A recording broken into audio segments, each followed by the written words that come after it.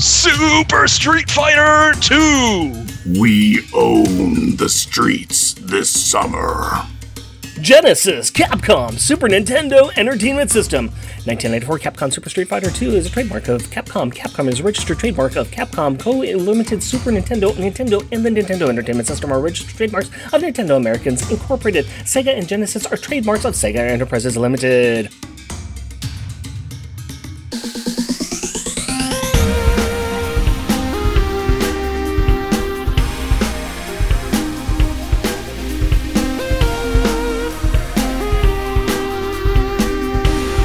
Welcome, dear listener, to our podcast. Jeff and Rick present Unpacking the Power of Power Pack, where we journey through each issue of the most underrated Marvel series of the 80s while drinking beer. Analyzing awesome and amazing adolescent adventures and absorbing alcohol. I am Jeff. I am Rick. And I am Thomas. With the random banterers. Don't want a random no more. With the random banterers. And maybe tonight you'll be gone. Random banter time, my buddies. Talk to me, tell me tall tales and tantalizing tidbits of trivia today. Well, I know this song has warriors in it, but I do not know the song. Dream Warriors by Dokken. Yeah. As soon as he said it, I was like, he's singing Dream Warriors by Dokken. By Dokken. Rockin' with Dokken. And why, oh why would I pick a song about Dream Warriors for this set of comics we'll be covering? Well, gosh, it can only be because we're in our third collection of New Warriors. So, yeah. Yep. Yes. Yep. And the song was used in Nightmare on Elm Street movie. Yes, it was. Dream Warriors. And, boy, there's a lot of nightmarish stuff going on in here. But yes, mostly because it has the words Warriors in it. Spoilers. No, I'm using a random banter that has a Warriors reference in it in each thing that I'm going to be doing. So... No, I can see it. I can definitely see it. And it was a very good choice. And I might not have known the exact song title or who sang it, but our awesome guest does. Thomas, what can I say? How are you doing, sir? I'm doing much better now that I have Dream Warriors stuck in my head. Awesome. You and everyone else, very, very welcome. It's the gift that keeps on giving. Yes. Yeah, I'm also very, very sorry. That's the music I grew up on. That's why I know it so well. I am an 80s child. Yeah. I think later part of the 80s, but definitely 80s too. I love that music. And I may not have the song stuck in my head, but I have Dream Warriors stuck in my head. I've got that Nightmare on Elm Street stuck in my head, and I may have only seen it twice. And I remember lots of parts of that movie because I saw it way too young. Traumatized. So, Thomas. Yes, sir. Like we have been doing for all of our guests for this, he is an expert about New Warriors, or he tells us he is. I mean, he's got his own website, newwarriors.com, correct? Yes, that is me. And it's just recently, well, now it's been a couple of years. It's Blur since COVID, but it's over 20 years old. Nice. So I've had it for a while. Before that it was GeoCities and all that stuff. So it's evolved from GeoCities to its own domain. Nice. Well, I need to say thank you very much because I have stolen from it like nobody's business as I have worked on crafting this monstrosity over the last 3 episodes and to next episode as well. I have that open in one window and I've got like comic books next to me and sometimes going to Marvel Unlimited for some of the really weird stuff. And yeah, so thank you for letting me crib off of your stuff. Yeah. I'm just glad someone's getting use out of it. I spent a lot of time doing it, so it's good to hear someone got a use out of it. I'm trying to hide his crimes as best I can, but that's a blatant copy and paste of what Tom wrote. Yeah, some of it, and that's why I'm like, it's like writing a very important paper for school. Well, if I change this word, now it's my perfect initial IP. It's my own creation. I changed 2 words and I switched the order. It's a whole new sentence. Instead of saying 0G, I just wrote Alex Power instead. That makes it mine, that makes right? It mine, yep. No, I really appreciate it, and I'm so glad that you joined us. We need all the help we can get. We know Power Pack. I did collect New Warriors, not at this time, so I'm actually coming through and reading these on the side. So having somebody here who is a real expert of New Warriors is helping us so much, and we Thank you, thank you, thank you. As far as other random banter, I have nothing else interesting going on in my life except, work. That's about it. That's fun. Work. Work. That's all it is. I know that, before we started, I asked Thomas to turn his fans away from him because, I could hear it. And he's like, okay, I can do it, but I'm going to, die in my house. And I'm like, oh, it's hot? It is a scorcher here in San Diego. The weather has not been kind, and it doesn't help in this house that has poor AC. Besides dealing with the bad weather, is there anything else enjoyable going on in San Diego at this point in time for you? There's something that I think that's been pretty popular everywhere. It's something called COVID. Pretty much. Yeah. Oh, I hear that's ruined the new everything. It's the new hotness. It's ruined everything. So, yeah, I mean, the one benefit is I guess I get to work from home right now. So that's a benefit. So. It's nice to be able to work from home and not have to deal with people, which means that I miss people. Yeah. You get tired of working at home and you get tired of not seeing people, even the ones that vaguely annoy you, like, the ones out there. So. Yes. And when Jeff said that, he was pointing to his family. It was pretty awesome. Ixnay on the family. Yeah. And Jeff won't be appearing in the next episode, by the way. Yeah, you never know. Not if they hear. They're not going to listen to it, so they won't know, but that's okay. I just gave up.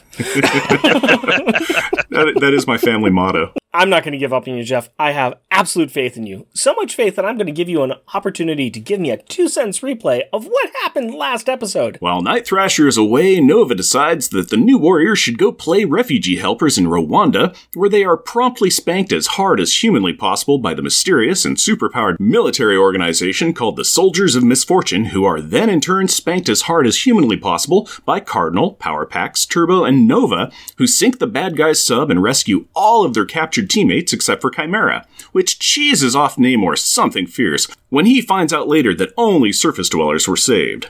Later, when Night Thrasher returns to see all the dumb as bricks things that occurred without his leadership, he is kicked off the team by Nova, so he decides to lead a new superhero team with the recently just killed a kid while he was in a squirt gun fight with his friends, quote-unquote superhero team Psionics, which is as good an idea as the superpowered Nova leading the new warriors, which he isn't anymore because the Nova Corps stripped him of his powers.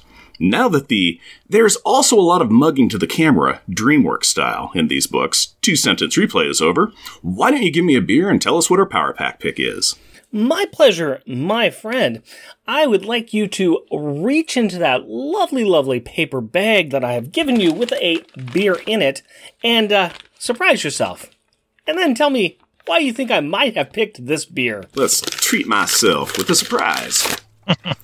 Spider City Brewing Company Widow Stout. Oh, that's nice. A good-looking can. That is black and silver. That's heavy metal. That is great. That has got a nice, circled spider symbol up top and a little spider going down a web line, and there's a big cool silver spider web. That is just an awesome looking one. Oh boy, why? Spider City. Spider-Man's logo. Yeah, that is basically straight up Spider-Man's logo. And yes, it's all about webs and web warriors and spiders and Spider-Man in the city, the big brewing city, whose story time is Spider City Brewing Company, brewed in Bend, Oregon. Very, very evocative story time there. It's because this is just covered with spider symbology, and so are these books that we're going to cover. I think we've got 13 books to go through, and they're all basically Spider-Man, Scarlet Spider, Spider-Side, Spider clones, clonage, lots of clones. Lots of clones. I was going to go for a clone beer, but I decided that, wow, this one just spoke to me. That's what I say. It's perfect. Yeah, you could have done a Dos Equis. Yeah, Dos Equis. Yeah, that would have worked too. Yeah. Widow Stout by Spider City Brewing Company, 4.6 ABV, 36 IBU. Our stout combines dark roasted malts with cocoa, creating a sweet, rich stout. It's delicious on nitro, which we don't have nitro, unfortunately, but we got a can. That's what we are drinking. I need to pass this over to Thomas, who is not around us, so I couldn't get him one of these beers, but I was wondering, are you drinking something that is reminiscent of these comics, sir?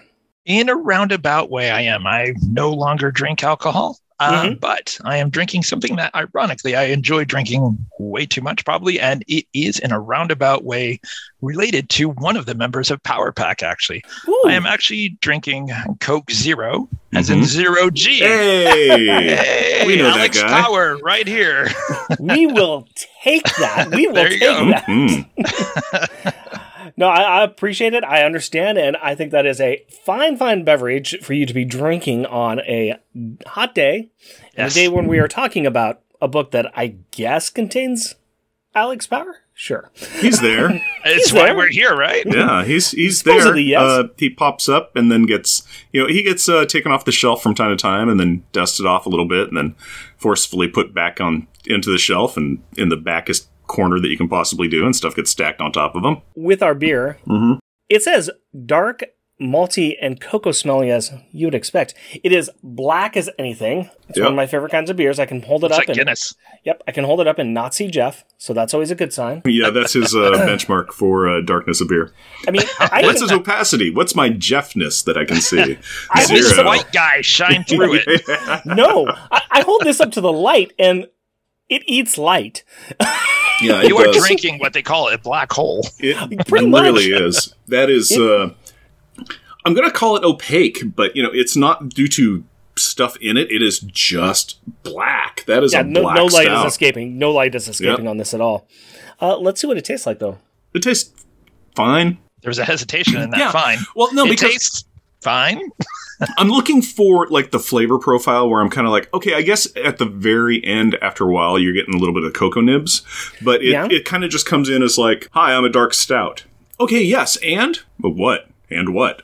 That's what I am. So it is, I was looking for some complexities in the flavor. It's nice. It's a good flavor. It's just, I was looking for and here's this flavor here, and then this flavor comes up on the tongue, and it just kind of goes, I'm a dark stout, and then it stays there. You're seeing something this black, you're expecting something to just come in being very, very aggressive. It comes in and is like, yo, what's up?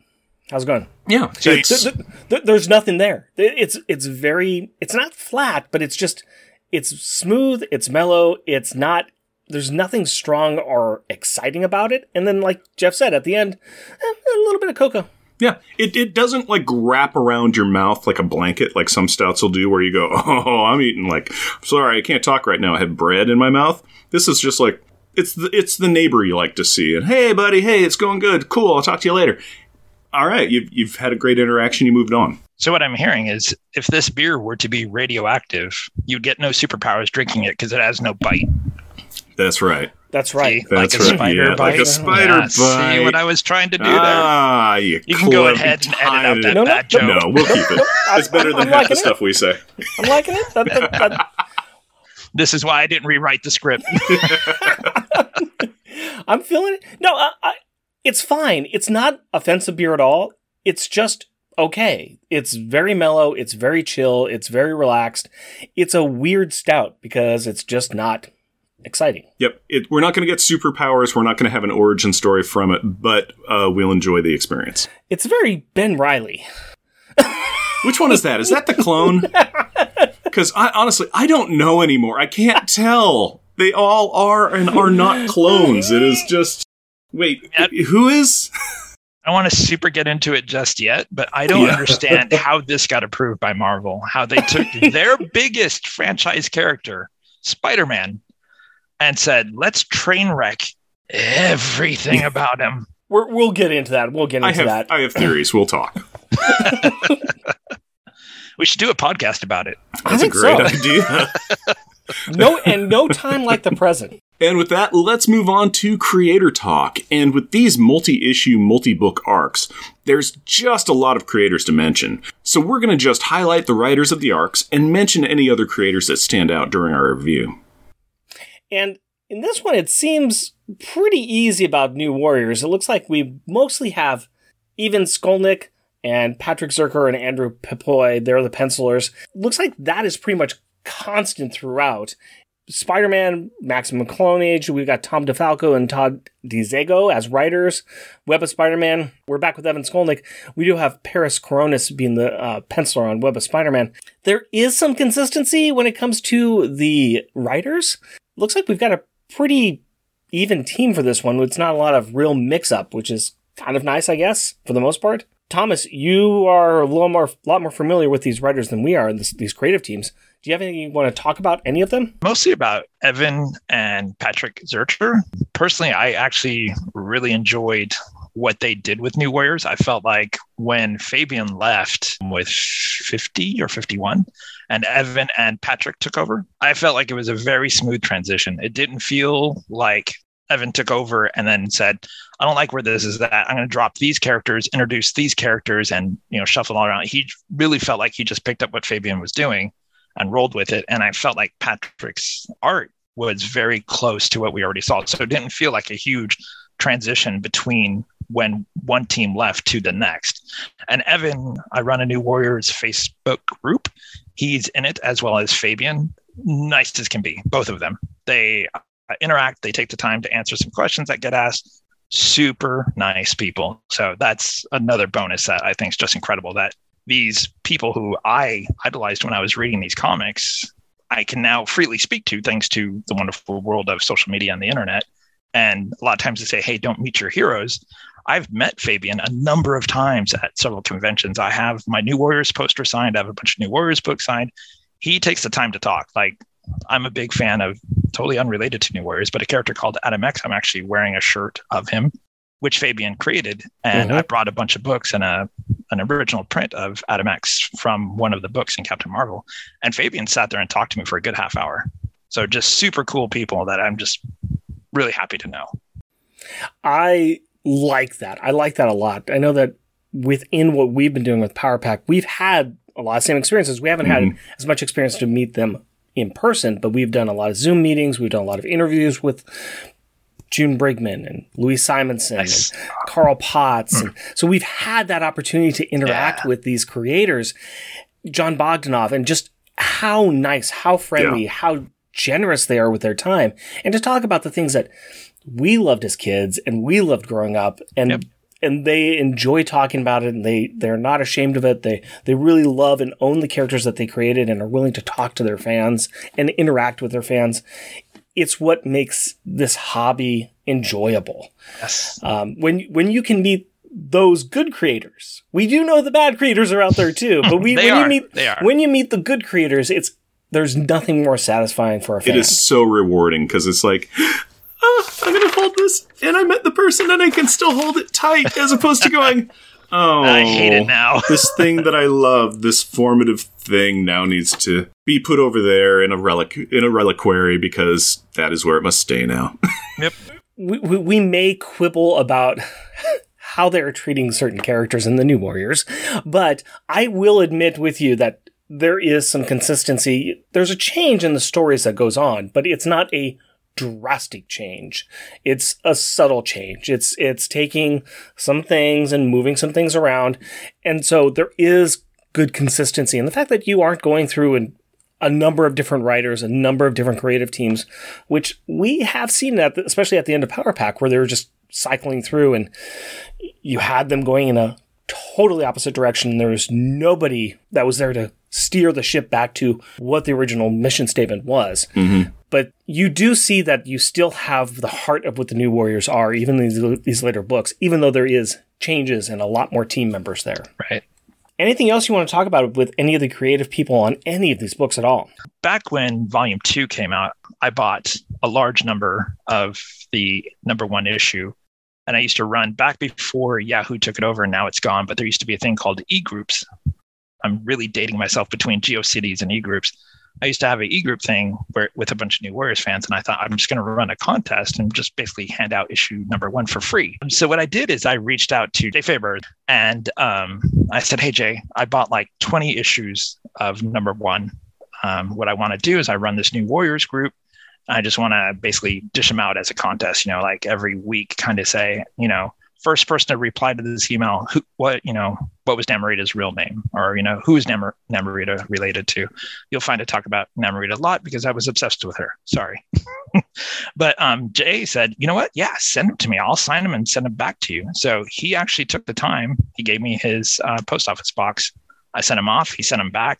All of them signed. And I was able to do my contest because he was kind enough to take that time. That's really cool. Volume 5 ended much sooner than it should have. It came to an end because lack of sales or whatever. Christopher Yost came by and dropped a lot of information on my plate as to what he planned and some of the secrets that were behind the series that I put into the profiles of some of the characters. Like if you look up Water Snake, what her intention was is noted in her character profile. So he was really cool. Yeah, we can go on and on and on talking about all sorry. No, it's fine. This is what we want to talk about. And this is what people get excited about talking about these different characters and these different creators and the stories that could have been and the stories that should have been. And we see it all the time in especially a medium such as comic books where you're at the whim of sales and profits and getting the right creative teams together and things fall apart. I have these great ideas for stories and I can't sell them. So there are things that get set up and don't run to fruition, or they set up a story and they're like, I'm going to take a left turn instead. I thought about going this way or whatever reason I have to do it the other way. So, but we will get into more of that as we talk about these books. Let's go ahead and just do a quick roster of who is in this. So we've got Alex Power, Firestar, Hindsight, Justice, Nova, Speedball, and Turbo.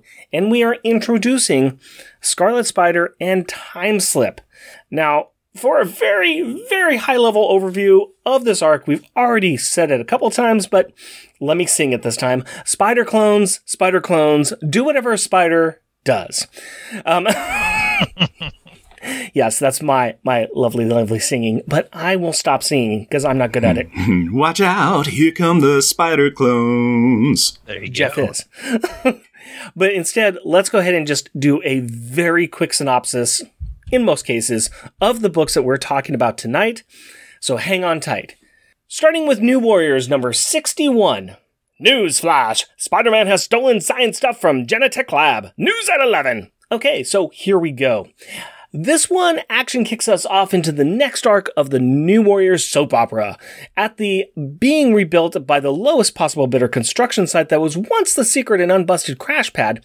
Rich is sad and angry because he has no superpowers and his girlfriend Chimera is still missing. He will be sad and angry for a while, but at least he gets to repeatedly threaten Hindsight with physical violence to make himself feel better. Good on you, buddy. Firestar visits with a friend, but after using her powers on a guy that had previously date raped her friend, gross, Angelica is chastised that her powers might have long-term effects on those around, like making someone sterile, or giving them cancer, or making them go back into a 70s cartoon. Who knows? Speedball is having some power control issues, but he also gets a call from Rena Patel, who says that she knows his secret identity and that she wants to talk to him about his impending death. Speedball takes this as a threat from her for some entirely understandable reasons, so he hangs up on her. And Mikey is slowly realizing that Mickey is the true hero of the Turbo Suit as she keeps getting invited to play with the Warriors. The team meets at Genetech and gets a tracker and info on the thief, who is tracked down to an ambush warehouse. A fight occurs with creatures that turn into clumps of flesh after they are defeated. Yuck. The tracker is broken. The Spidey lookalike knocks out Justice and then escapes the ambush warehouse with genetic nano-contagion goober thingamajiggy that he stole from Genetech. In Spider-Man Maximum Clonage Alpha and the Jackal Cries Death, Maximum Clonage Part 1. Okay, is everybody ready to get confused? Because this is where it happens. In this issue, we get a lot of backstory about the clone problem that Peter Parker has. There is Peter Parker and Ben Reilly. Ben was a clone made by the Jackal to torment and confuse Peter. Ben, on realizing he was a clone, chose the Ben identity and ran off for 5 years. Now it seems like the Jackal has made a new clone who has stolen the genetic nanocontagion goober to make and use the carrion virus on Springville, Pennsylvania, wiping out the entire town, save for a lone survivor who seems to have developed some superpowers. But what about Peter? Well, Peter and Ben ran into Kane, the first clone that the Jackal had made of Peter, but they don't know this yet. Kane convinces them that Ben is the real Peter and that Peter is a clone. Peter runs off to sulk, and Ben tries to find him. He gets a hint to go to Springville. The New Warriors are on the scene, finally, and they attack Ben, no matter how much he talks to them. During this fight, Ben convinces the kids that he's not the bad guy, just in time for them to run across the new bad guy clone who started this, who is calling himself Spider-Side. A fight happens. Spider-Side escapes because he has super stretchy shape-shifting abilities, and the good guys apologize to each other for doing the standard getting-to-know-you hero fight. The lone survivor was successfully knocked out and captured by the New Warriors, because that is what heroes do to victims, so that he could be studied in a lab by Project Pegasus, but is really going to the Jackal because Spider-Side took the place of the helicopter pilot.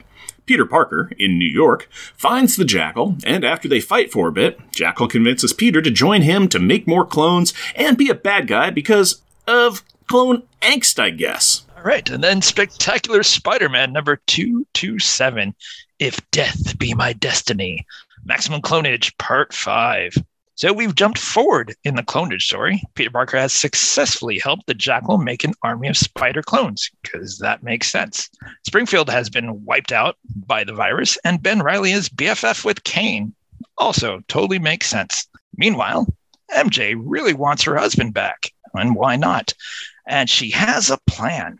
She's going to set off a bunch of spider trackers. This should end well, especially since Peter Parker, who still thinks he is a clone, is swinging across the city with the original Gwen Stacy clone. All right, there's a lot of clones happening here. After surviving a near-fatal fall from the overwhelming spider signals, Peter and Gwen see MJ. The reunion is good. Gwen is happy for them, and her and MJ are back to being BFFs, even though Gwen is a clone, under this roof of happiness, unlike Jackal, who built his lab under a fight. Yep, Kane, Ben, clone, Donnybrook breaks through, interrupts a mess of drama. Spider-Side is turning on Jackal and wants to kill him. So does Kane, who then saves Jackal's life instead, because that makes a lot of sense, and there's daddy issues here that need to be resolved. A really big fight occurs with Kane apparently dying and the last survivor from Springfield running away. Oh, and the New Warriors see news footage of the fight and decide maybe they should get involved. Also, when Turbo wonders, why are there two Spider-Mans now? And Speedball gets a good one in about how they have two Turbos. It's actually pretty funny for Speedball. New Warriors number 62, Captives. Holy arachnid, Speedball! A New Warriors issue! Okay, the Maximum Clonage thing has ended. If you want to know what happened, check out Spider-Man Maximum Clonage Omega. For now, let's focus on the New Warriors failing to restrain Helix, the now mindless Malevolence mutation machine villain name of the lone survivor of the Springville Carrion virus attack. While Firestar hesitates, the Scarlet Spider does not. He webs up Helix. The problem is solved, and the day is won. Or not, because Helix near immediately breaks free. Rats. The fight continues, and Scarlet Spider injects Helix with a hypermorphic serum that knocks him out. Also in this issue, Rich Rider is dealing with being a boring normal human. Yeah. How boring does he find it? So boring that he had to get a job to pay back the money loan from his gorgeous ex-girlfriend, who was thinking that maybe she should be his gorgeous ex-ex-girlfriend. General Obsidian and Protocol, the jerks from the last arc we covered, are training with their brainwashed rep in Chimera. And we have more interactions with Rina Patel, who is still seeing things happening in the future. Carlton then walks directly into traffic where he is about to be killed by a truck. Oh, I only wish. So Rita uses some kind of new to her warping abilities to save him. He tells her to slip her number under his door by way of thanks and being creepy, and then takes off to the crash pad. Guess who follows to the crash pad? Oh, hey. Good job. You got it in one. It was Rita. Oh, yeah, and Scarlet Spider secretly feels sad, alone, and unloved because he is asked to join the New Warriors. I guess this is where it becomes Scarlet Spider and his amazing friends? Spectacular Spider-Man number 228, Run for Your Life, Time Bomb, Part 1. Hooray! We have another multi-part cross-series arch. So, back into the clone problems. Kane is attacking Mary Jane. He is attacked by Spider-Man. Everything is looking safe since Mr. Friendly Neighborhood is on the scene, until Kane takes off his mask and we see Peter's face. Wait, is this the real life? Is this just fantasy? No, Peter is just caught in a nightmare. After he wakes up, he starts to think that he has had some post-hypnotic suggestions as he starts to go crazy for Cuckoo Puffs. Then later, he does go crazy for Cuckoo Puffs, as the Jackal, who by now is dead, shows up in Peter's mind telling him that he did in fact leave him a post-hypnotic suggestion that was triggered by his final words, which I may be misremembering, but I think were, "Be sure to drink your Ovaltine." This fatal follow-up is that Peter now has to kill his wife. Peter decides to inform MJ of this in the creepiest way possible as he fights for control, and following his instructions, she breaks a lamp over his head and runs away. Nice. MJ calls Ben Reilly instead of the Fantastic Four or the Avengers for reasons that only make sense to her, but instead gets the New Warriors, who mostly think that she's just a prank call or something on their super secret, secure emergencies only phone line. These guys are the best heroes ever. They finally decide to see if she's on the up and up and if she can make it to them, so she takes the train to the station where the New Warriors are on the scene to tell Spider-Man to knock off all that evil. I wonder if that'll work. Oh, reading ahead? It doesn't. That's right, because we head into Web of Spider-Man 129. By my hand, Mary Jane must die, with Time Bomb Part 2. Let's do this one last time. Scarlet Spider rolls into the crash pad on Banker's hours, catching Hindsight having some alone time. Anyway, Hindsight tells Ben that the Warriors are out helping some lady. And speaking of which, MJ is running away while a brainwashed but superior Spider-Man is wrapping them all up spectacularly while using his amazing webs. See what they did there? I see what they did there. I should say that this is Spider-Man's body doing the attacking. Peter's telling them to stop him, which is really weird because Peter's saying stop, but apparently Peter can't control his body. So they do their darnest to stop him, which results in thorough trouncing of the New Warriors by Spider-Man. No surprise. Peter then gets cold-cocked by a late-to-the-party Ben Parker. Look out, Spider-Man. Where was your spider sense there? Now, with the combined might of the New Warriors and the Scarlet Spider, they slow Peter down enough for MJ to run to a recently deceased Aunt May's house. When Peter shows up there, his mind control is broken by the power of love and the fact that MJ believes in him.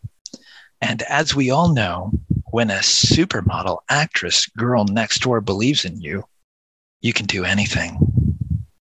New Warriors number 63, Unnatural Selection. No multi-issue clone thingy for a moment. Just some needless family-friendly violence.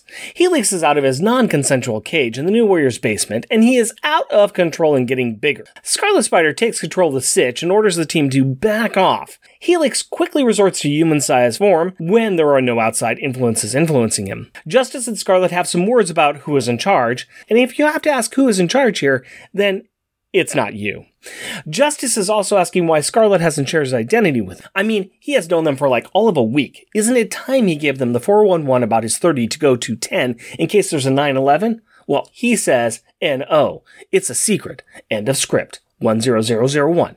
Speaking of secrets, Firestar heads to a doctor to find out if there are any long-term effects of her power is causing on her body. More surprises. Hindsight lets Rita Patel into the base.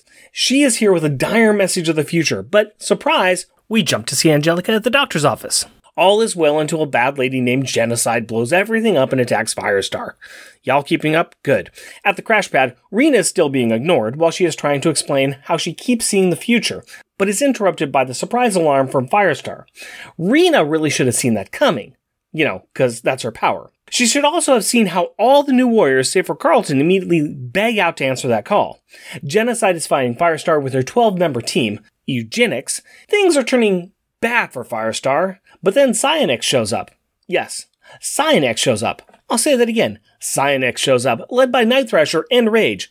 Oh yeah, I guess they still get to be in this comic, even though they were, kicked out. And that leads us to New Warriors number 64, Bang and Blame. Oh, these guys again. Psionex. And what? With Night Thrasher? Why are they at this now-destroyed MedTech Center? Well, Night Thrasher kind of owns the joint. Too bad that when the New Warriors show up at the bullet-shot-up medical clinic and they see the known band of edgy, mature heroes, Psionex, fighting with an unknown band of gun-toting people in costumes, you know exactly what they're gonna do. Which is attack Psionex. Because old habits die hard. Genocide confronts Firestar and Thrasher and makes her sales pitch of killing people with bad genes, because she has the power to see DNA. Okay. She also drops some fun little truth bombs, like Firestar's power is slowly destroying her, starting by making her infertile. Wow. This is a really happy issue. With all this fun news shared and all of the heroes rubbed raw, Genocide pieces out and lets the hero argument start, because these heroes are so good at interpersonal communication. Later, at the crash pad, we find out that Alex has an important announcement. His new name will be Powerhouse, because Speedball suggested the name while they were sitting around eating Chinese takeout. Also on the agenda, a new surprise member to the team, Rina Patel, aka Time Slip. She once again explains her powers, and she talks about all these weird visions she has, including the one with our favorite smart ship Friday. The issue ends with her vision from New Warriors 59 coming true. And that vision was about Speedball and Scarlet Spider arguing over who gets the last egg roll.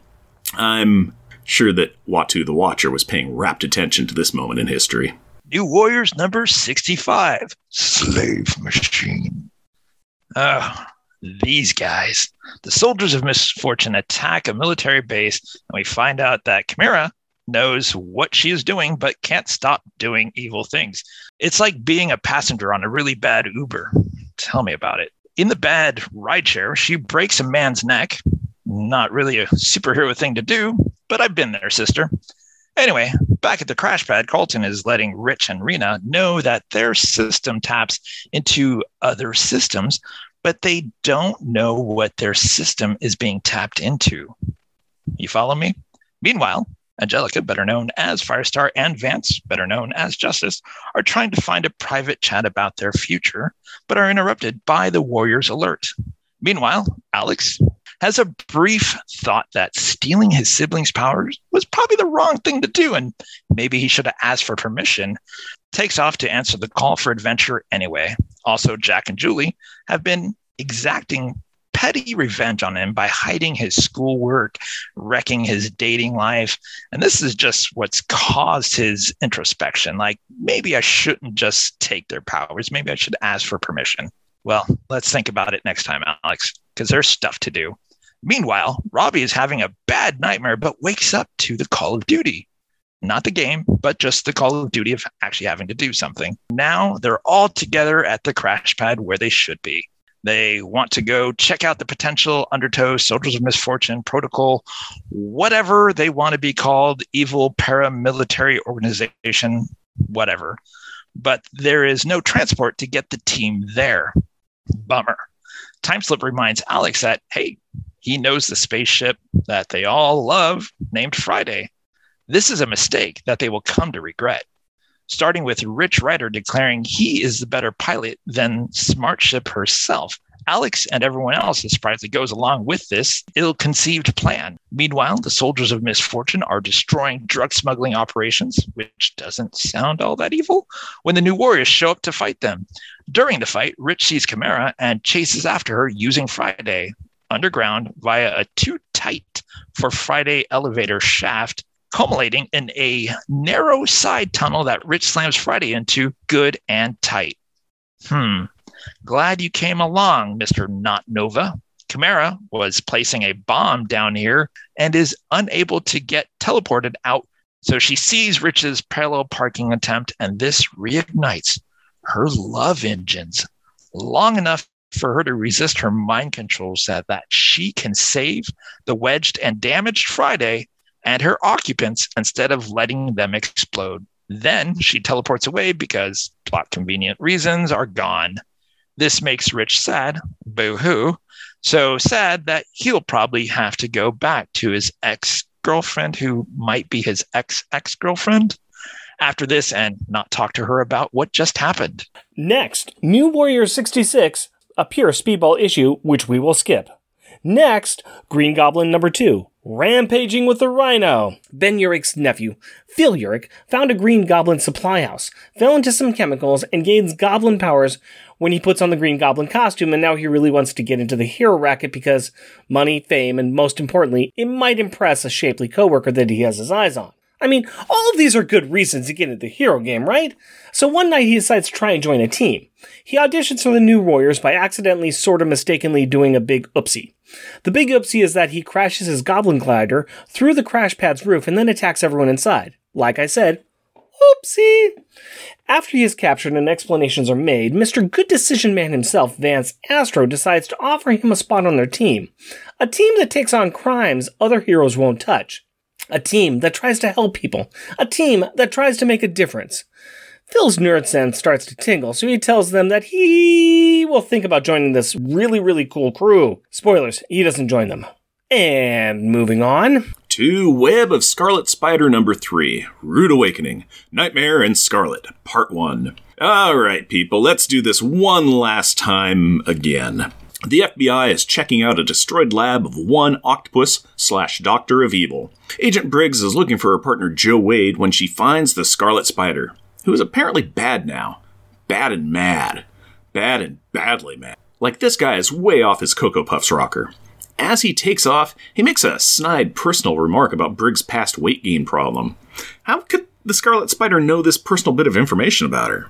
Well, we soon find out that the reason for that is because it's not really Ben Reilly, but shockingly, is also not a clone of him this time. It is Wade. A new Warriors team of justice, Firestar Turbo, and our boy Powerhouse join the hunt for the Red Arachnid. Wade calls Briggs and explains what happened. Something about Doc Ock, a hologram of the Scarlet Spider, a Cuisinart plugged into a TARDIS, and him being forced into the whole mix. Anyway, Wade now turns into a jerky Scarlet Spider for fun and no profit. Firestar eventually finds him and, after searing off his costume, determines that this is not the clone she was looking for. Then she is knocked unconscious, and we have ourselves a Sylvester Stallone, John Lithgow flick on our hands. Yes, by that I mean a cliffhanger. All right, and I'll pick it up from there with New Warriors number 67, The Evil Among Us, Nightmare and Scarlet, Part 2. And then Justice arrives to save the day, as Justice should. He can't believe that they let this villainous Scarlet Spider be a part of the New Warriors. He's always had a bad feeling about this guy.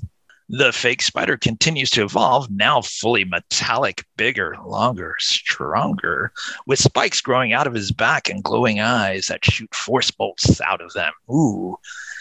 He decides that the blowing up of the bridge that they are fighting on and legging it sounds like the more fun than hanging around these dorks. But as the Warriors try to find him, he changes back to Wade mode and goes home for a nap. Back with the FBI, the head agent, Nelson Stone, sends his people out to find Wade because he thinks that he's alive and he needs to be brought in for some serious questioning and studying. Spider-Man shows up to help the New Warriors, and he lets it slip that he knows where the crash pad is. Spidey knows this because he, Peter Parker, used to be Scarlet Spider when he thought he was a clone and called himself Ben Reilly. But now that he knows he is not a clone, and actually Peter Parker, he should not know what he knows about the crash pad or anything really about the New Warriors. Wade loses control, turns back into the Scarlet Spider, not Scarlet Spider thing, and decides, you know what? I think I want to be a star on TV, just because he saw a thing that says thousands of people are watching. So apparently he's going to go be a star. Meanwhile, the Smart Ship Friday is conducting an analysis on the nanotech that Firestar blasted off the non-Scarlet Spider thing with the steel and spikes, and it has determined that it makes someone look like and want to destroy the reputation of the Scarlet Spider. Vance doesn't have time to listen to that part of Friday's speech. He just wants to know if Friday can track the tech. Friday says, well, of course, just go here. Boop. And kind of does like an Uber thing to show where it's at. Because during this scene, Wade has taken over the TV morning show where Robbie's mom is at and is threatening to kill someone. Uh-oh. And that brings us finally to Web of Scarlet Spider number 4, Red Rain, Nightmare and Scarlet Part 3. I can't do it. And wrapping this all up, everybody is heading to the TV station, but Speedball gets there first and blasts this spider imposter with his balls. A bunch of kinetic balls. Look, it's what his powers are, okay? The FBI agents are briefed by Stone to take the Scarlet Spider alive, but do not inform his old partner Briggs that she is too close to the situation. Speedball is still battling Wade, and now so is everyone else. Wade starts to get away, but Spidey catches up and tries to talk him down. It does not work and the fighting continues. It takes Briggs to show up and show Wade how many people have been hurt by him, including herself. Hearing that she believes in him, Wade changes back to human, and he is taken back into custody by Stone. Justice and Firestar have a moment with Spidey. Justice apologizes to Spidey for being initially hostile to him. See, his girlfriend is way out of his league. My words. And admits he gets jealous when there are hunky spandex-clad, competent spider-themed superheroes around. That she might pay the slightest amount of attention to.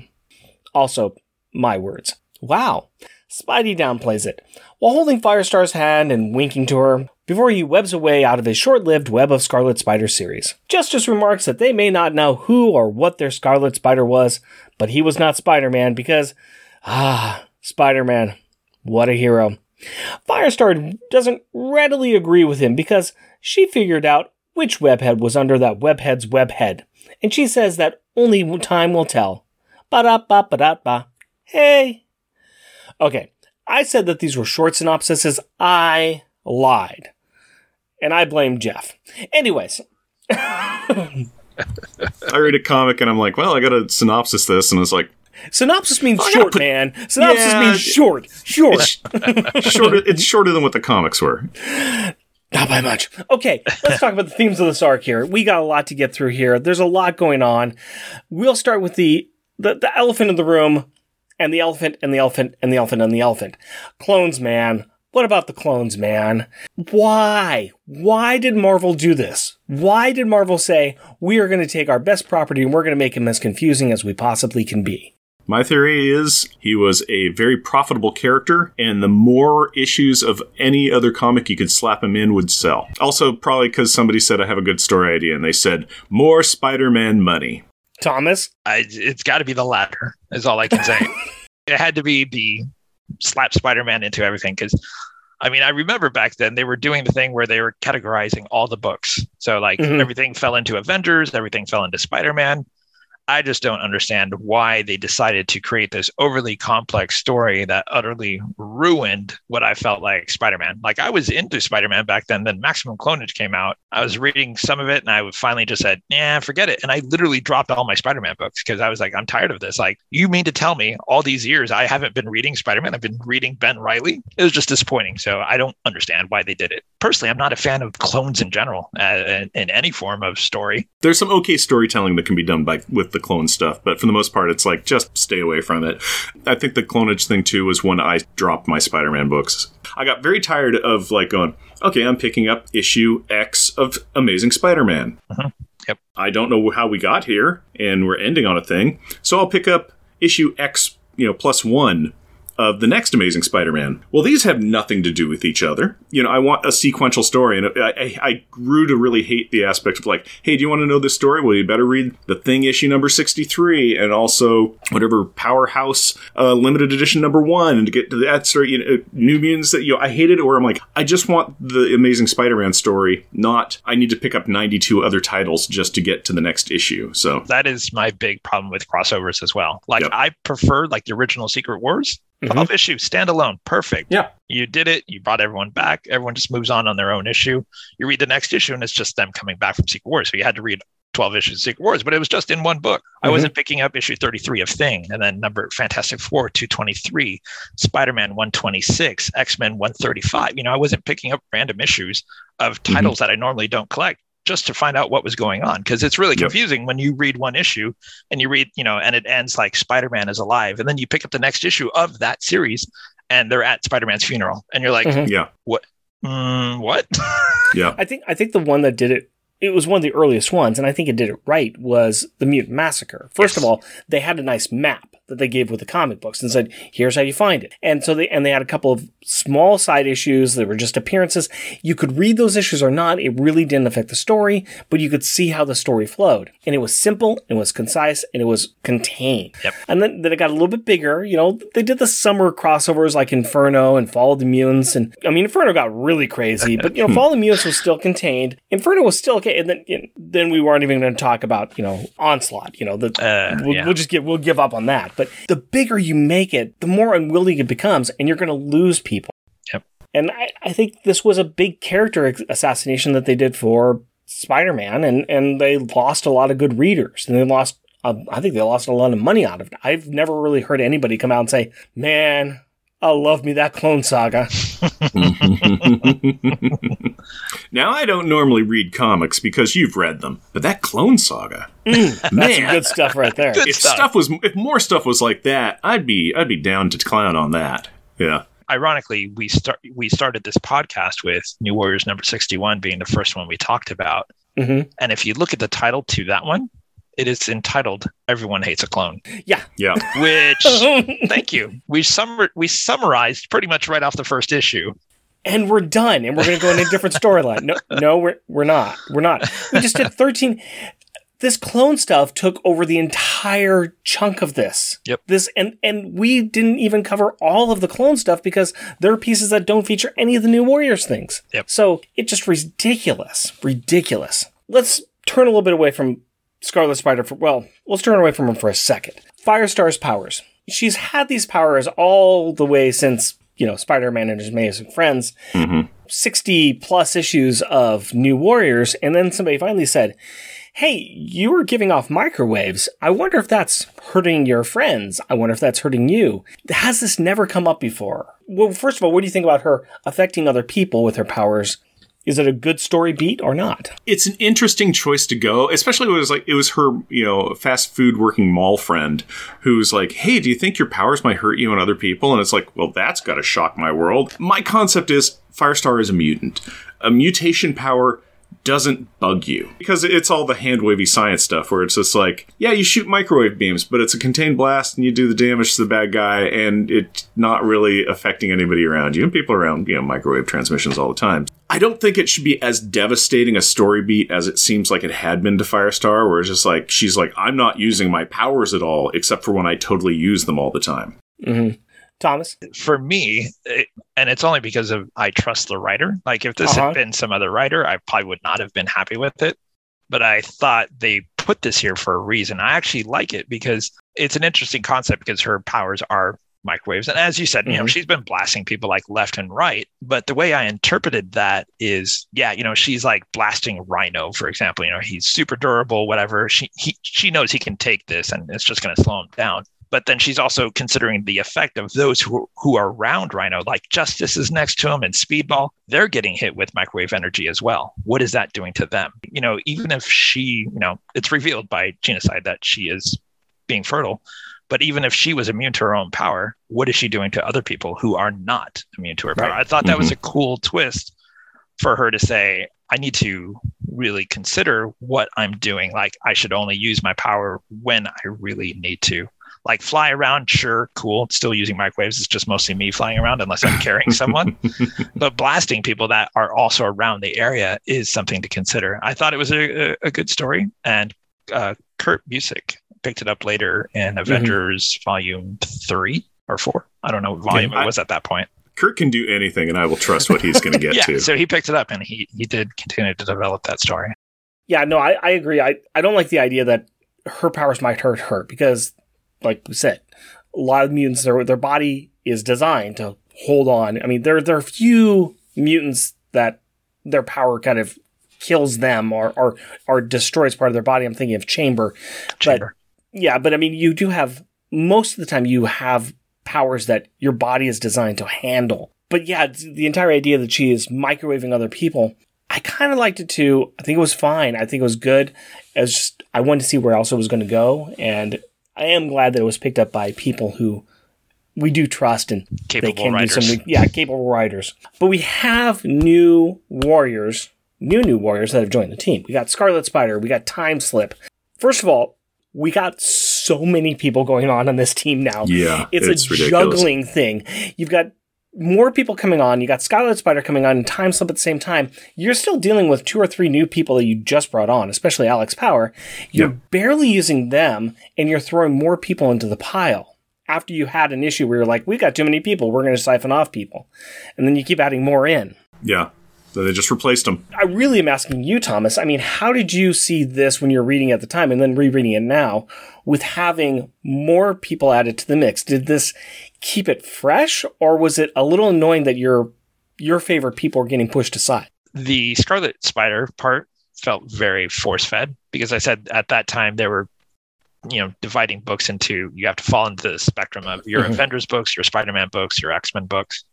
So Scarlet Spider felt very forced. And because I did not enjoy the Maximum Clonage saga, Scarlet Spider being put onto the team, I was not super thrilled about, because I just didn't care for the character or his origin or the complexity of what he brought. I just didn't know what he was going to bring to the table other than a bigger mess. Like, now we've got this character who has a horrible tangled web, no pun intended, or maybe intended, I don't know. But, he has this whole tangled web that he brings with him that now the writer's he's being forced to. I'm sure Evan was forced to say, you have to put a Spider character on your team. And Evan, I believe, probably had a hand in making Scarlet Spider.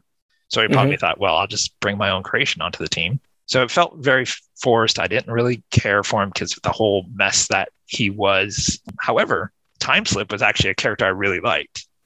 I liked how her powers were different than everyone that normally has like visions, or the way she was able to, basically slip through time to do things. Ironically, she should have probably let Carlton die by getting hit by that car, so that later on he would not reveal who the New Warriors are after the whole Civil War thing. But whatever. But I did like Rita as Timeslip. I absolutely loved her costume. I thought she had a great dynamic look, and I love that they honored her heritage with the cloth piece over the front of her. So, they didn't just make her this super sexy, beautiful woman. They also, added this part of her actual culture.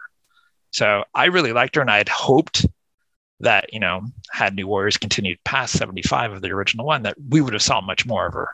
So we've only seen her a few times pop up since. She appeared a few times post-Civil War, but that was it. She's a neat character. I like personality, just everything about it's kind of neat. I've got the little headcanon things where just like, because she'd travel back into her own timeline kind of thing, and it's just like, say she has had these massive nightmares as a small child where she was like, I was in a weird place and I wasn't in my body, and then she has to go to therapy, and then she hits a stage in her life where she's transferring back into her thing, and then she's just like, oh, I was my own childhood trauma. So I would agree that I find her to be a lot more interesting character. I think that there could have been a place for somebody like Scarlet Spider on the team if he was there as kind of, I don't want to say a knockoff Spider-Man, but something a little more different than just a Peter Parker. I mean, you think about how Miles Morales is Spider-Man, but he's not Spider-Man. He is a different character, and there is different interactions he has with people than Spider-Man does. But you have Ben Reilly, Scarlet Spider, and it's like, what else? What are we getting? What else are we getting here? There's not much. Yeah, that's the funny thing, is because he should be literally just as competent and able as Spider-Man, but he's a more sad sack Spider-Man, which is hard because, yeah, I love Spidey, don't get me wrong, he's top of the charts right there for me, but when it's just like, he's sad a lot, but now you got an even sadder version, so it's... But he's not as interesting as Spider-Man, and so we're stuck with something we just don't get, and that's the big problem that we've got with Scarlet Spider there. Couple more points I want to hit, because we spent a lot of time on our synopsis, so I want to hit these other points really quick.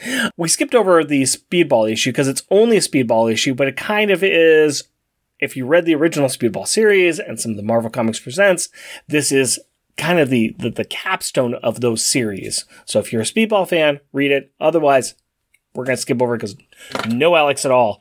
And as we start getting into the Power Pack moments, let's go ahead and talk about Alex's eternal regret of letting Rich Rider come anywhere near Friday. That was the problem, is that nobody showed any regret about it at all. It was just like everybody was like, they kind of looked askance at each other when Rich was like, all right, I'm getting on the ship too. It's about time this thing has reconfigured itself so that I can pilot it. It's like, what are you doing here, bike boy?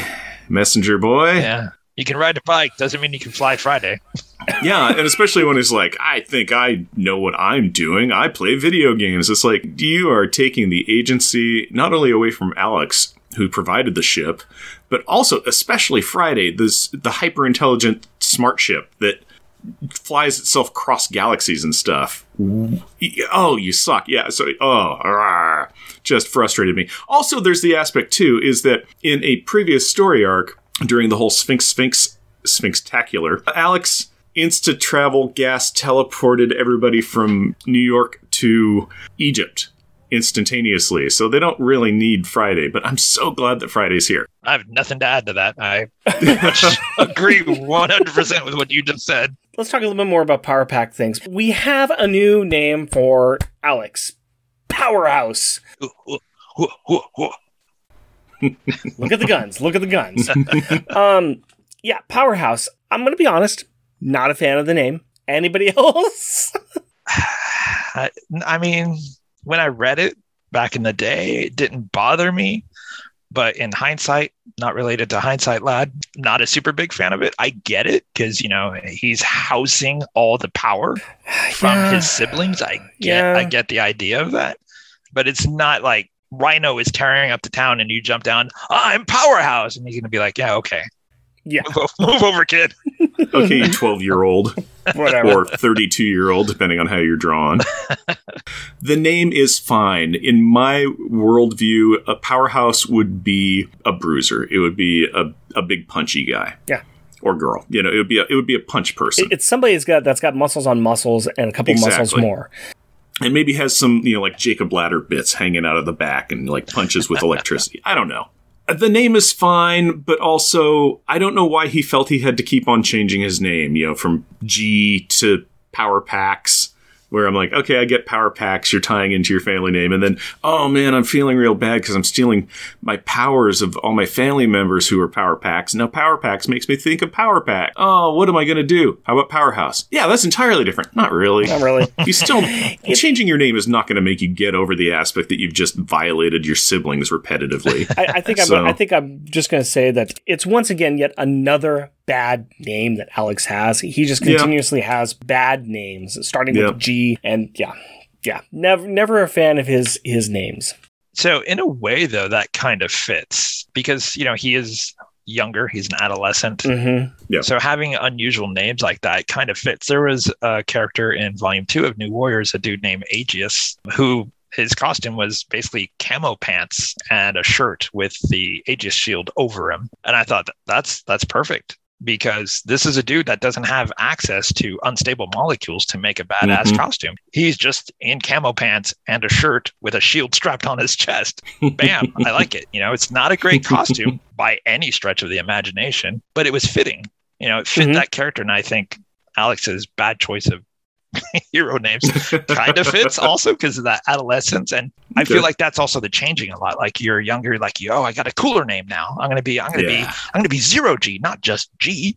It's just stuff like that. I like that. That's good. That's good.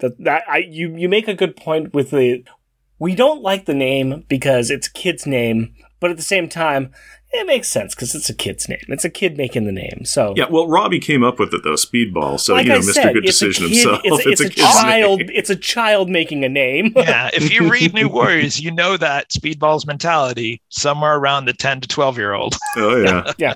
Speaking of children or kids, Jack and Julie's revenge on Alex, hiding the school books and ruining his love life. How does Alex have time for school and dating and watching The Simpsons and sitting around the New Warriors HQ? Really, really good time management through Friday. But he forgot about Friday. When you're dating, watching The Simpsons and doing all that, you're going to forget about Friday. No, it just happens. It just beeps on your watch and you're like, oh yeah, I have to go to the New Warriors HQ. He doesn't know why. It's just beeping on his watch.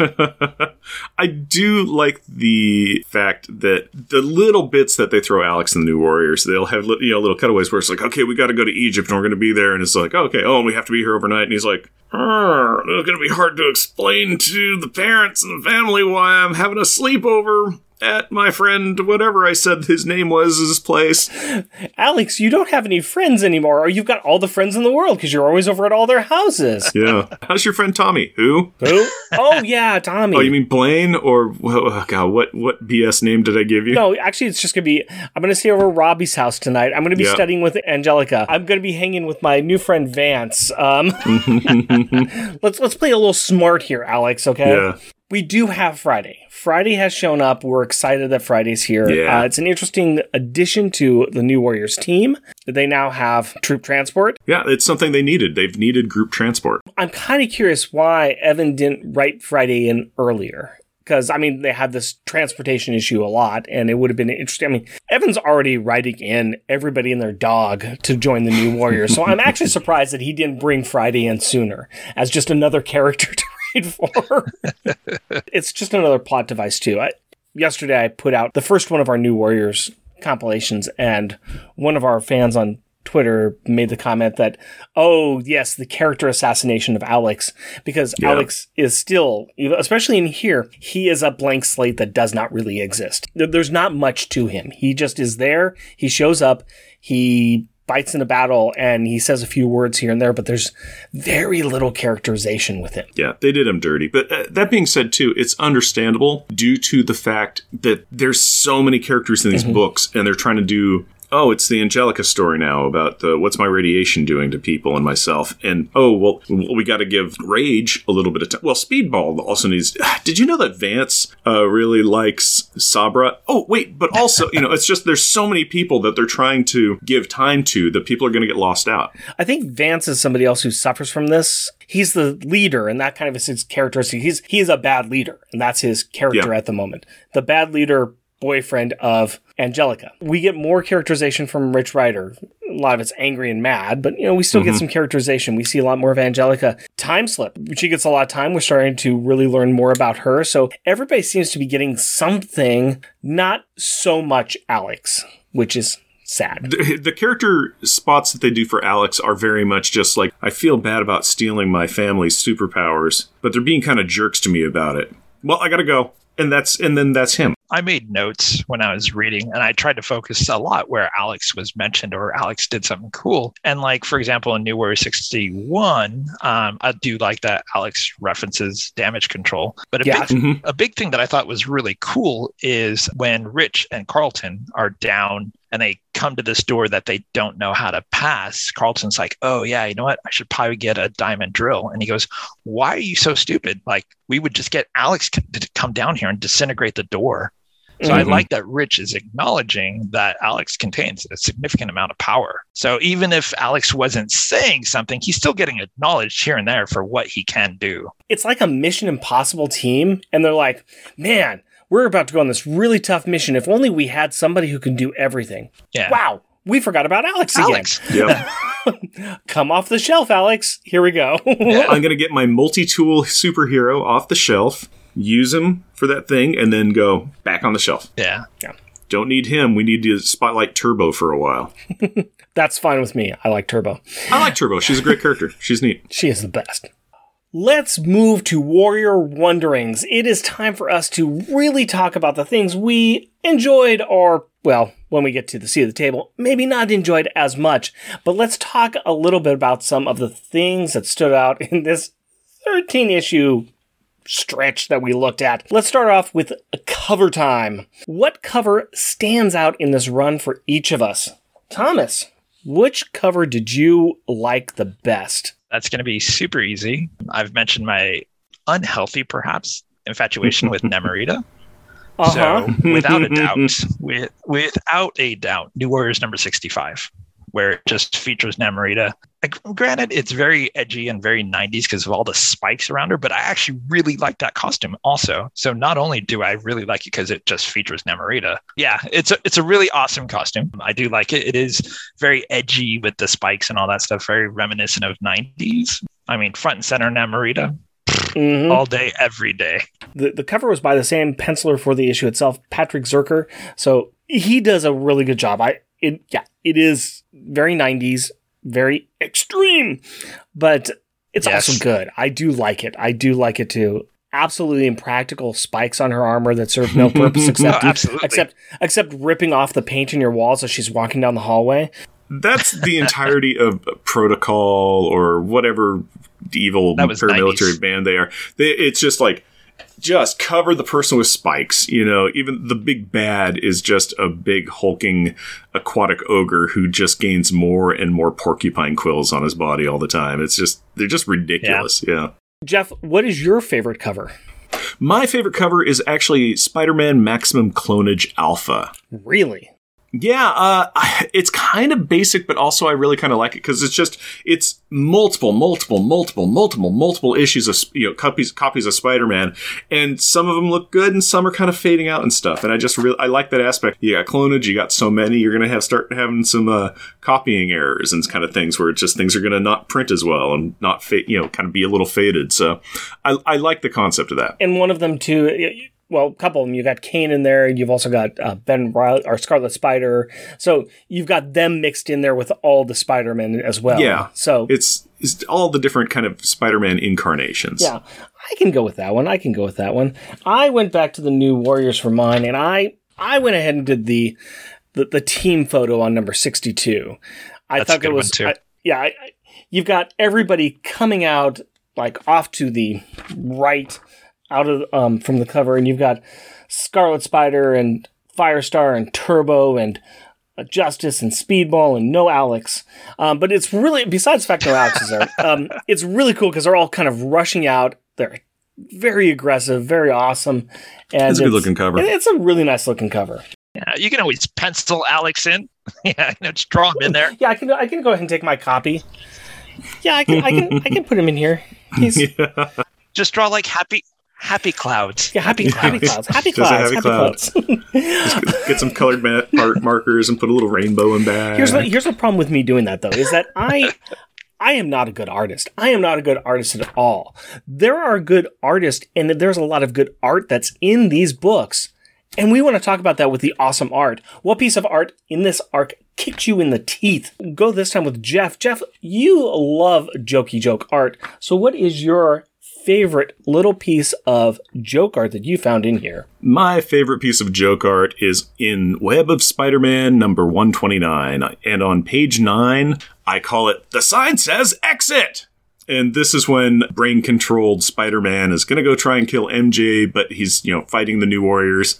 Fighting the New Warriors in the subway system. And he's just like, I need to go track down my wife and kill her. And he just barrels out of, just knocks everybody out of the way, and it's got kind of like the cartoonish proportions because his hands are huge and flailing back, and he's just like, there's an exit sign right there, and I want to get to that exit, and it just cracked me up. Pretty little ridiculous thing there where he's got the exit theme going on. You see some of Speedball, got Justice.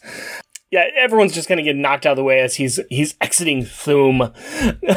Not bad. Alex bad at all. And Turbo. He's just like, I'm tired of this intervention dance. I want out. And there he goes. There he goes. He heads on out.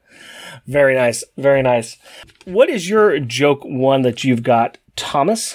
So for mine, ironically, I'd read this issue before and never really picked up on it. For this podcast, going back and rereading these, I saw this and couldn't help but laugh. In Spectacular Spider-Man number 277, there is a panel in which Jackal comes in and says, well, what do we have here? And it's Spider-Side sitting at a computer. And Jackal says, what are you doing? Playing a few rounds of Leisure Suit Larry? Now, I'm a man of many hobbies. I grew up on Sierra games like Leisure Suit Larry, King's Quest, Police Quest, Quest for Glory, all of those games. And ironically, I run LarryLaffer.net, which is focused on Leisure Suit Larry. So after having read this, I actually posted it on the site. I said, hey, by the way, Leisure Suit Larry gets spotted in Spectacular Spider-Man 277. I posted it to Twitter and tagged Al Lowe, who is the creator of Leisure Suit Larry, who then retweeted it. So I thought that was pretty cool. Nice. I thought it was funny that I read it, obviously, when it first came out, and it just didn't dawn on me. Then for doing research for this podcast, I read it again and was like, holy beep. Let me put this on LarryLaffer.net and make reference to it. So I thought that was really cool. That just made me laugh because I was like, I can't believe they made a Leisure Suit Larry reference. And I think you meant to say 227. I think you were saying 277, but yeah, 227. Oh, yeah. It might be 227. Yeah. I like any good pop culture references. It's always good to have that in there. So yeah, not too bad. I can guess what yours is going to be, Rick. Which one do you think it is?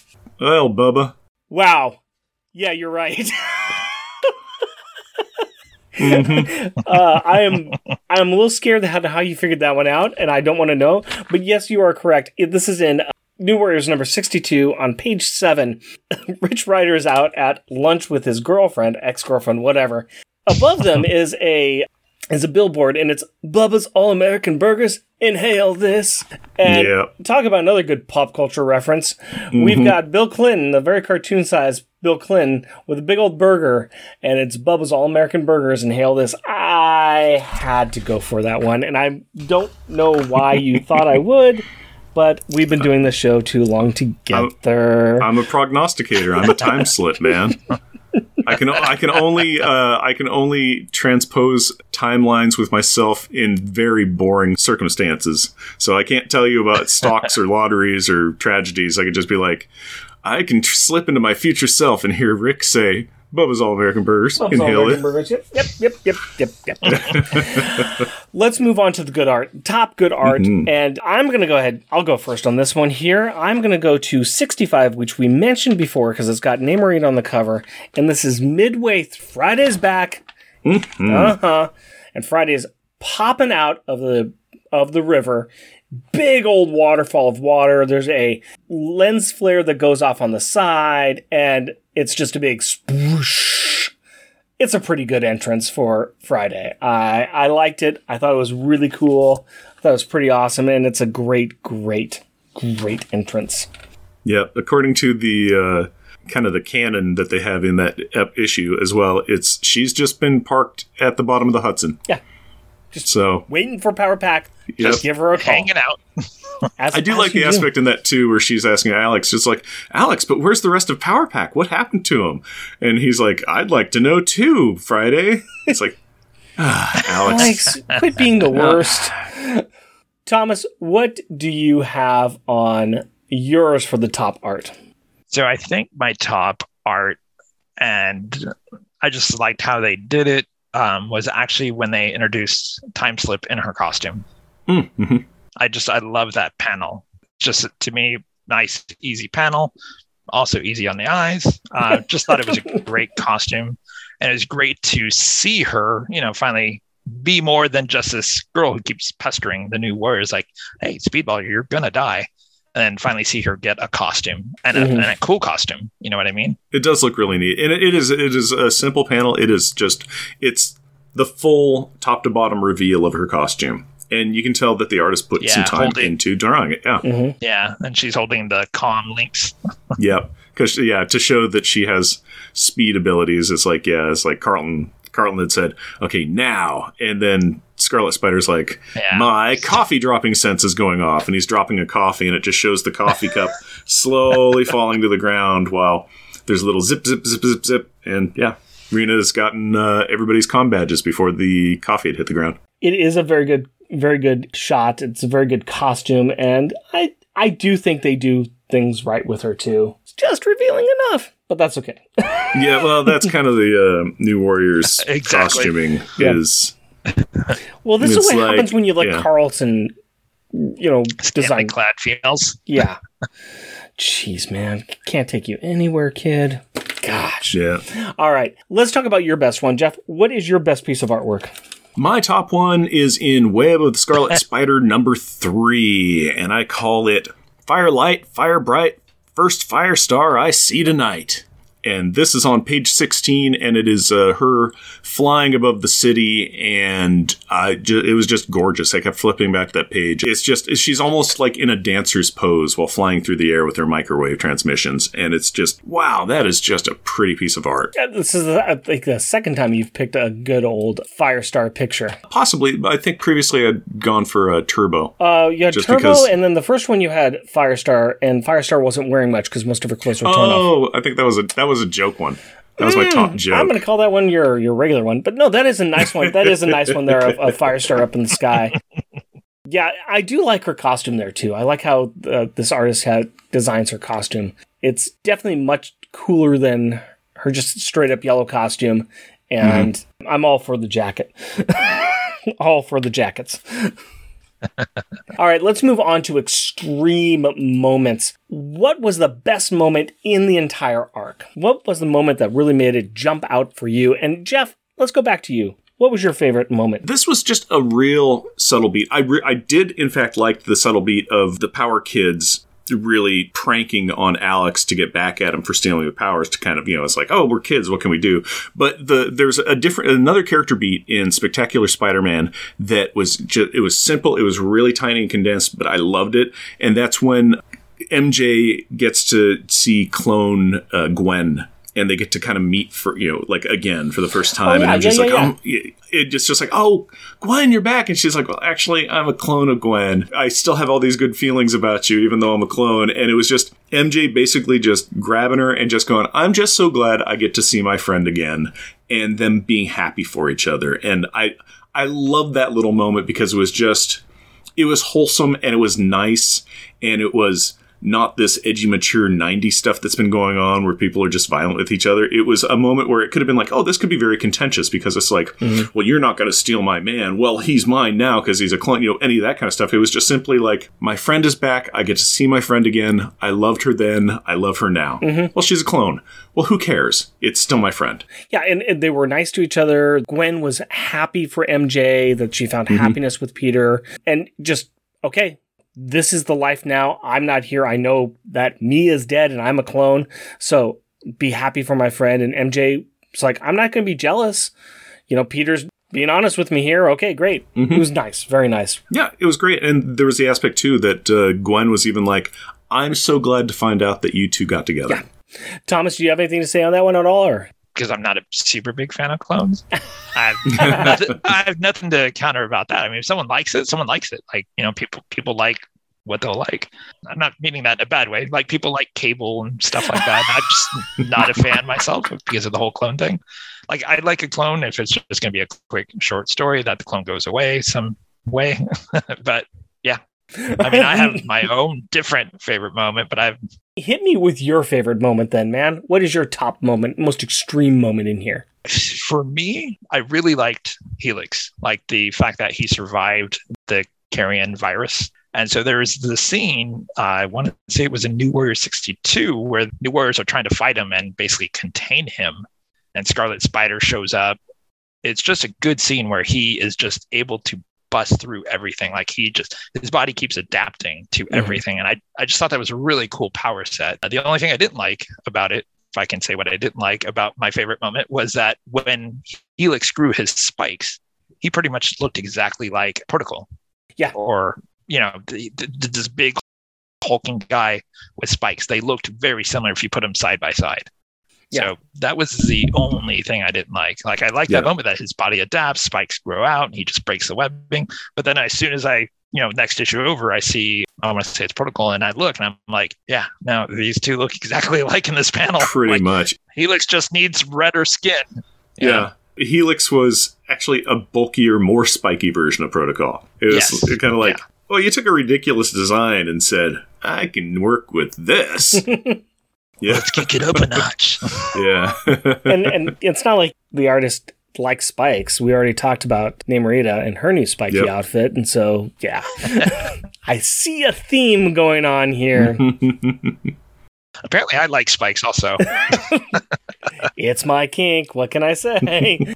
My top moment was the end of issue 63 when Psyonix shows up for the fight. It's a bit of a left turn. I was a little sad that we didn't have more. It's like they showed up and then we went right back into the Clone Saga. It's like, well, hang on. There's some good meat here about here's this team that used to be New Warriors' biggest enemies being run by their friends, Night Thrasher and Rage. Let's get into that. No, we don't. But just that end of that issue, it's a great moment where it's like, you ain't expecting this, and here they come. And here comes Night Thrasher with his new team. And I do like that twist. I thought that was a really interesting arc, or a really interesting moment that I just wish they could have done more with. And it was a great cliffhanger to it as well. Yeah, what's funny about that is that's the second time Night Thrasher has done that. So previously, I want to say issue 24 of New Warriors, he joins the Folding Circle,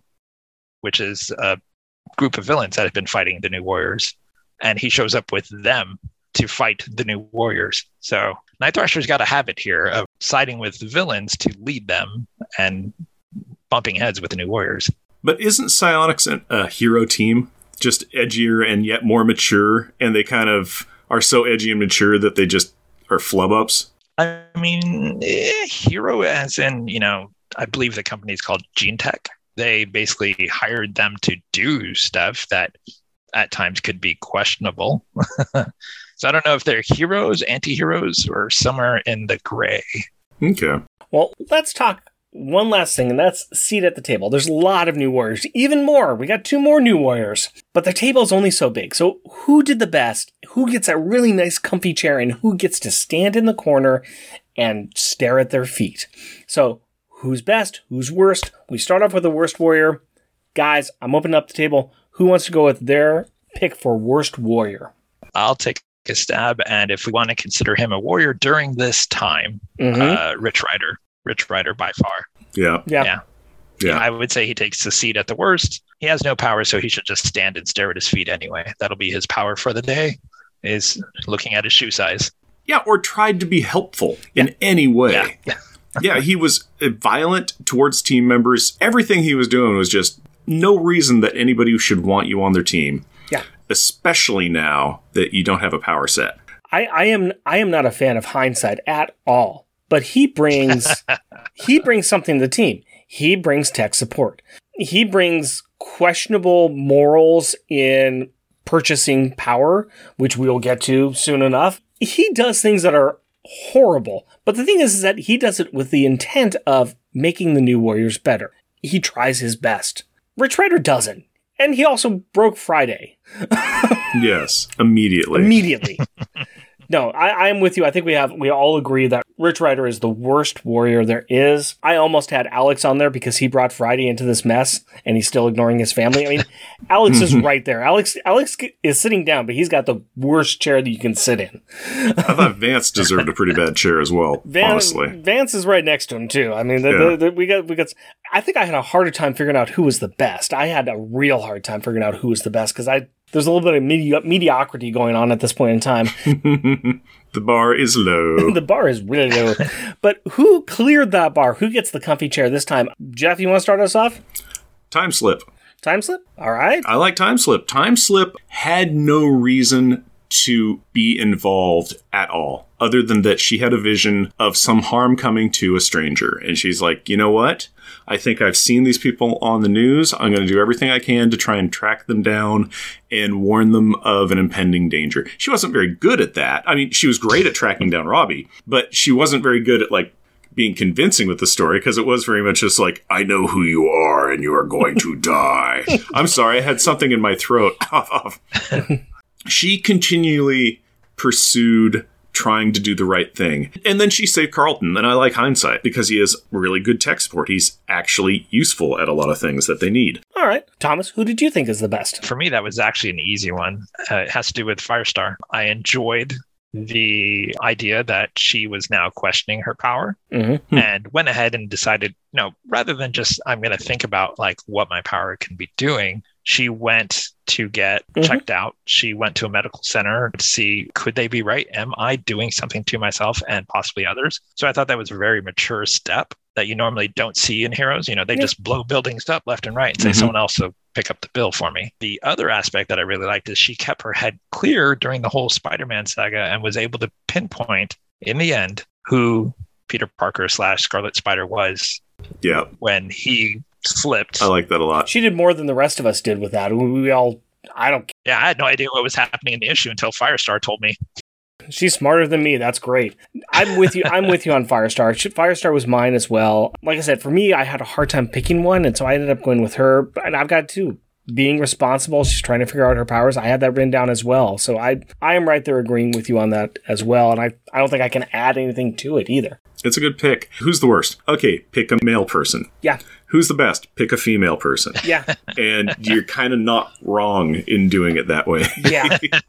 I would definitely agree. All right. I think that we have been talking about this long enough. We need to kind of start wrapping things up. But before we do, we need to talk a little bit about our drinks of choice this time. Thomas, you've been drinking that Coke Zero for Zero G. Yes. Apparently it's one of your favorite drinks. I mean, you probably have nothing bad to say about it, right? I don't. The only thing I can say bad about it is now that I'm working from home, I have to pay for it myself, whereas at work, it's free. Mm-hmm. Time to stop into the office. Yeah. Gotta stop into the office with the Little Red Rider wagon.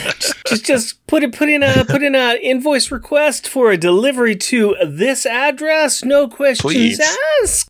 Whereas Jeff and I are not drinking soda tonight. Jeff and I are drinking the stout from Spider City Brewing Company. Yes, Widow Stout. Jeff, what do you think about this? It is exactly what it was when we began. It is fine. It is a very dark stout. It is a pleasant taste. It is easy on the tongue and the senses. There's really nothing challenging or complex about it at all. It's really good at what it is. Yes, and I find it boring. Yeah. Yeah, it's the best there is at what it does, and what it is bland. It's not an untasteful bland. It's just... No, that's the thing. It's not bad in any stretch. I am enjoying it. It's good for what it is. But what it is there's no tricks in this pony. No. It's just like, oh, that's a pony. I love ponies. Yes, I am a pony. It's something I could drink again easily. I'm not going to... Oh, easy. I could pour these down my throat. Not a problem. I'm not going to go as low as a 3. I'm going to go 3.5. No, feeling the same. It's just not exciting, but it is a good, solid stout. And it's a cool can. It's a very cool can. It is a beautiful can. That is a cool can. Shout out time. We like to recognize those listeners who take the time to write in or leave us a review. This is for episode 89, which was our interview with Hillary Barta, Charles Gears, Charlie Rose, Chris Reeves, Ed 209, Fractal, Gene Hendricks, our guest Hillary Barta, who said, "Yakety yak, stop talking, Barta." Hoover Jeremiah and his podcast 4 million years later. Jeremy Daw, who left a wonderful message on our website. You should really read it and check it out. And he also bought one of our t-shirts. That was awesome. Thank you, man. Thank you so much, Jeremy. That's great. Rob Earhart. Tim Price, the Podcrasher, and his show, The Outcasters. We also want to thank our wonderful Patreon supporters. They make this show possible. They make a lot of things possible. And so, adorably astonishing and amazing Andrew Burns. Cheerfully cheeky and charming Char Logan. Challenging, cheesy, and chuckling Charles Gears. Destructive and devastatingly delightful Damian Witter. Dynamically dangerous and devious Doug Jones. Exciting, energetic, and entertaining Edward Verocci. Jesting, joking, and jovial Jeff Bollier. Just jealous and jeweled Jeremy Daw. Muscly, mighty, and meticulous Matthew Birdsey. Mythical and magnificent monologuing Matthew Laserwitz. Rudely rhyming and running Rustin Fritcher. Steely, salty, and steamy Sailor Bear Zodar. Sad and sickeningly silly Shag Matthews. Strange and stirringly steady Stephen Gray. Tyrannically terrifying and tame Tim Price. Technically terrific and triumphant Todd Enoch.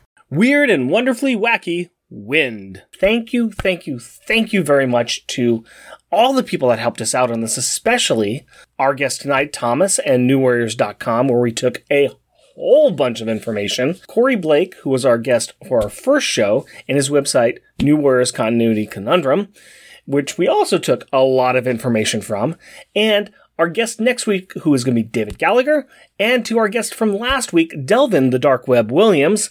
Thank you guys for all your help, but especially right now, thank you very much, Thomas, and I'd like to give you an opportunity to tell the folks where they can find you, where they can listen to you, or where they can send you messages to talk about how your love for Namorita has really just changed your life and changed the direction of your life. And it's been going on since, like, New Warriors #1. Like, this is a very long, unhealthy fetish I have.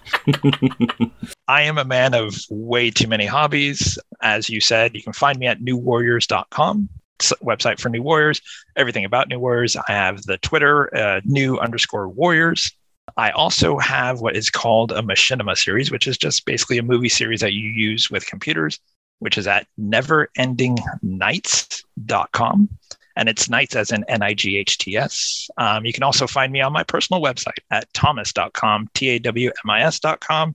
And I also do a podcast, which has been on hold, but you can go there for Comic Relief secretpodcast.com. Well, I'm glad that we had an opportunity to meet you and talk to you, and I would like to do more talking with you as we go forward, because I find you to be absolutely fascinating, and you have a variety of interests, not to mention your love of Leisure Suit Larry, which is a whole other thing that we can talk about later. But I'm open for it. I want to thank you very much for all of your time and all of your contributions to help us out. Thank you so much. We do really appreciate it, and this has been a lot of fun talking with you. It's been my pleasure. I had a really good time with this.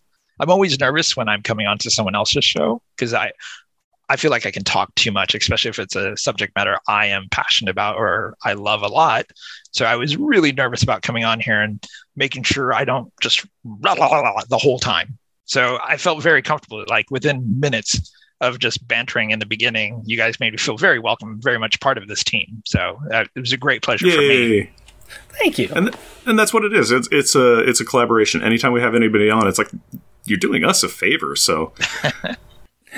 And be sure to check out our other shows that we are on. Our Junior Agent submissions on the MI6 Rogue Agent episodes of On Her Majesty's Secret Podcast, and monthly Monday Movie Muckabout on the Longbox Crusade podcast. And we have some merchandise available on Redbubble. Go to redbubble.com and search for Unpacking the Power of Power Pack. Jeff and Rick Present is a bi-weekly self-produced podcast recorded in front of a live studio audience of somebody drawing on a pad in San Diego, California, and Portland, Oregon. If you would like to interact with us through the magic of the internet, you can do so through Twitter at Jeff and Rick Present, our Facebook page, Jeff and Rick Present, our email address, Jeff and Rick Present, all one word, at gmail.com, or at our website, jeffandrickpresent.wordpress.com. Also, our YouTube channel is at Jeff and Rick Present. And if you would like to help support our show, we are on Patreon. You can find us at patreon.com, Jeff and Rick Present, all one word. We are also a proud supporter of the Hero Initiative, and we will be donating 10% of our Patreon donations to this great cause. We encourage everyone to give what they can to this worthwhile organization that helps the creators who provide us with such great content. Go to heroinitiative.org to find out more. Please rate and review us wherever you can. Tell your friends about us, or share your love for us on social media. And as always, we want to thank the powerful people in our packs. My wife Cindy and our daughter Carrie. My fiancée Hillary and our daughter Aurora. My wife Amy and my corgi Moxie May. And I want to do a very special shout out to my dog Odin, who isn't with us anymore. He left us after 17 years. Aw, we love you. Until next time. Costumes off. Our theme music is 80s Action. Also featured in this episode is Hit the Streets. All music is by Kevin MacLeod at Incompetech.com and is licensed under Creative Commons by Attribution 4.0 license. Super Street Fighter 2!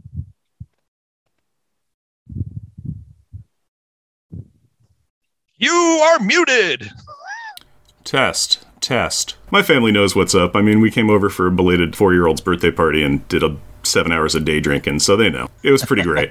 It was pretty fantastic. Yeah, I can attest to that. That was with me. Yeah. So the 4-year-olds were drinking? Oh God, yeah. The 4 and 10-year-old, yeah. Yeah, they were just nuts. Test. That's this decade's version of that would be a great band name. Is you should do a podcast on that. Do a podcast about it. Yeah. Hey, look, I can keep a beat. We should have a band. I can keep a beat. That'd be a great band name. Yeah, Jeff, you want to leave that we could do a podcast about? Yeah, just Ouroboros eating our own tail. Yes, you won't. Yeah, we write songs about the podcast and podcast about the songs that we wrote, and then we blog about it. Yeah. Test. Speedball is having some power control issues, but he also gets a call from Reena Patel, who says that she knows his secret identity and that she wants to talk to him about his impending... I lost breath. Test. Yeah, especially when it's just like... It's like, hey, Thomas, check out my new car that I got. And you're like, sweet, I'm driving. And it's like, okay. And you're like, I've been driving longer than you. No. Check out my brand new self-driving car. I mean, I bought this car because it's a self-driving car. Self-driving car. And Thomas comes in and says, really? well, I'm going to get in here and I'm pull the steering wheel right on out. And I didn't say you could get in my car, and that's not how you do. Can you stop to get in? We're going to go rock and roll. But this is my. Get in. We're going to make it down that path, that footpath, that 6 foot wide footpath. The car won't fit. I'll make it fit. No. Question: why do I have to be rich in this story? Okay, sorry. It's because I was looking at the screen. It could have been anybody. No, it's actually fine. Thomas. My infatuation with Namorita totally fits that. I would play rich in this role. Here's why. It's because I'm trying to shift the narrative because it was me taking your self-driving car and I drove it down like a public access roadway and into a people tunnel repetitively while you're like, hey, Jeff, that's not a road. And I'm like, it's a road if I say, so's that river. And you're like, it's a road now. It's a road now. Test. Thank you, Dr. Claw. Get Mr. Gadget now. There it is. That's the one. Nice.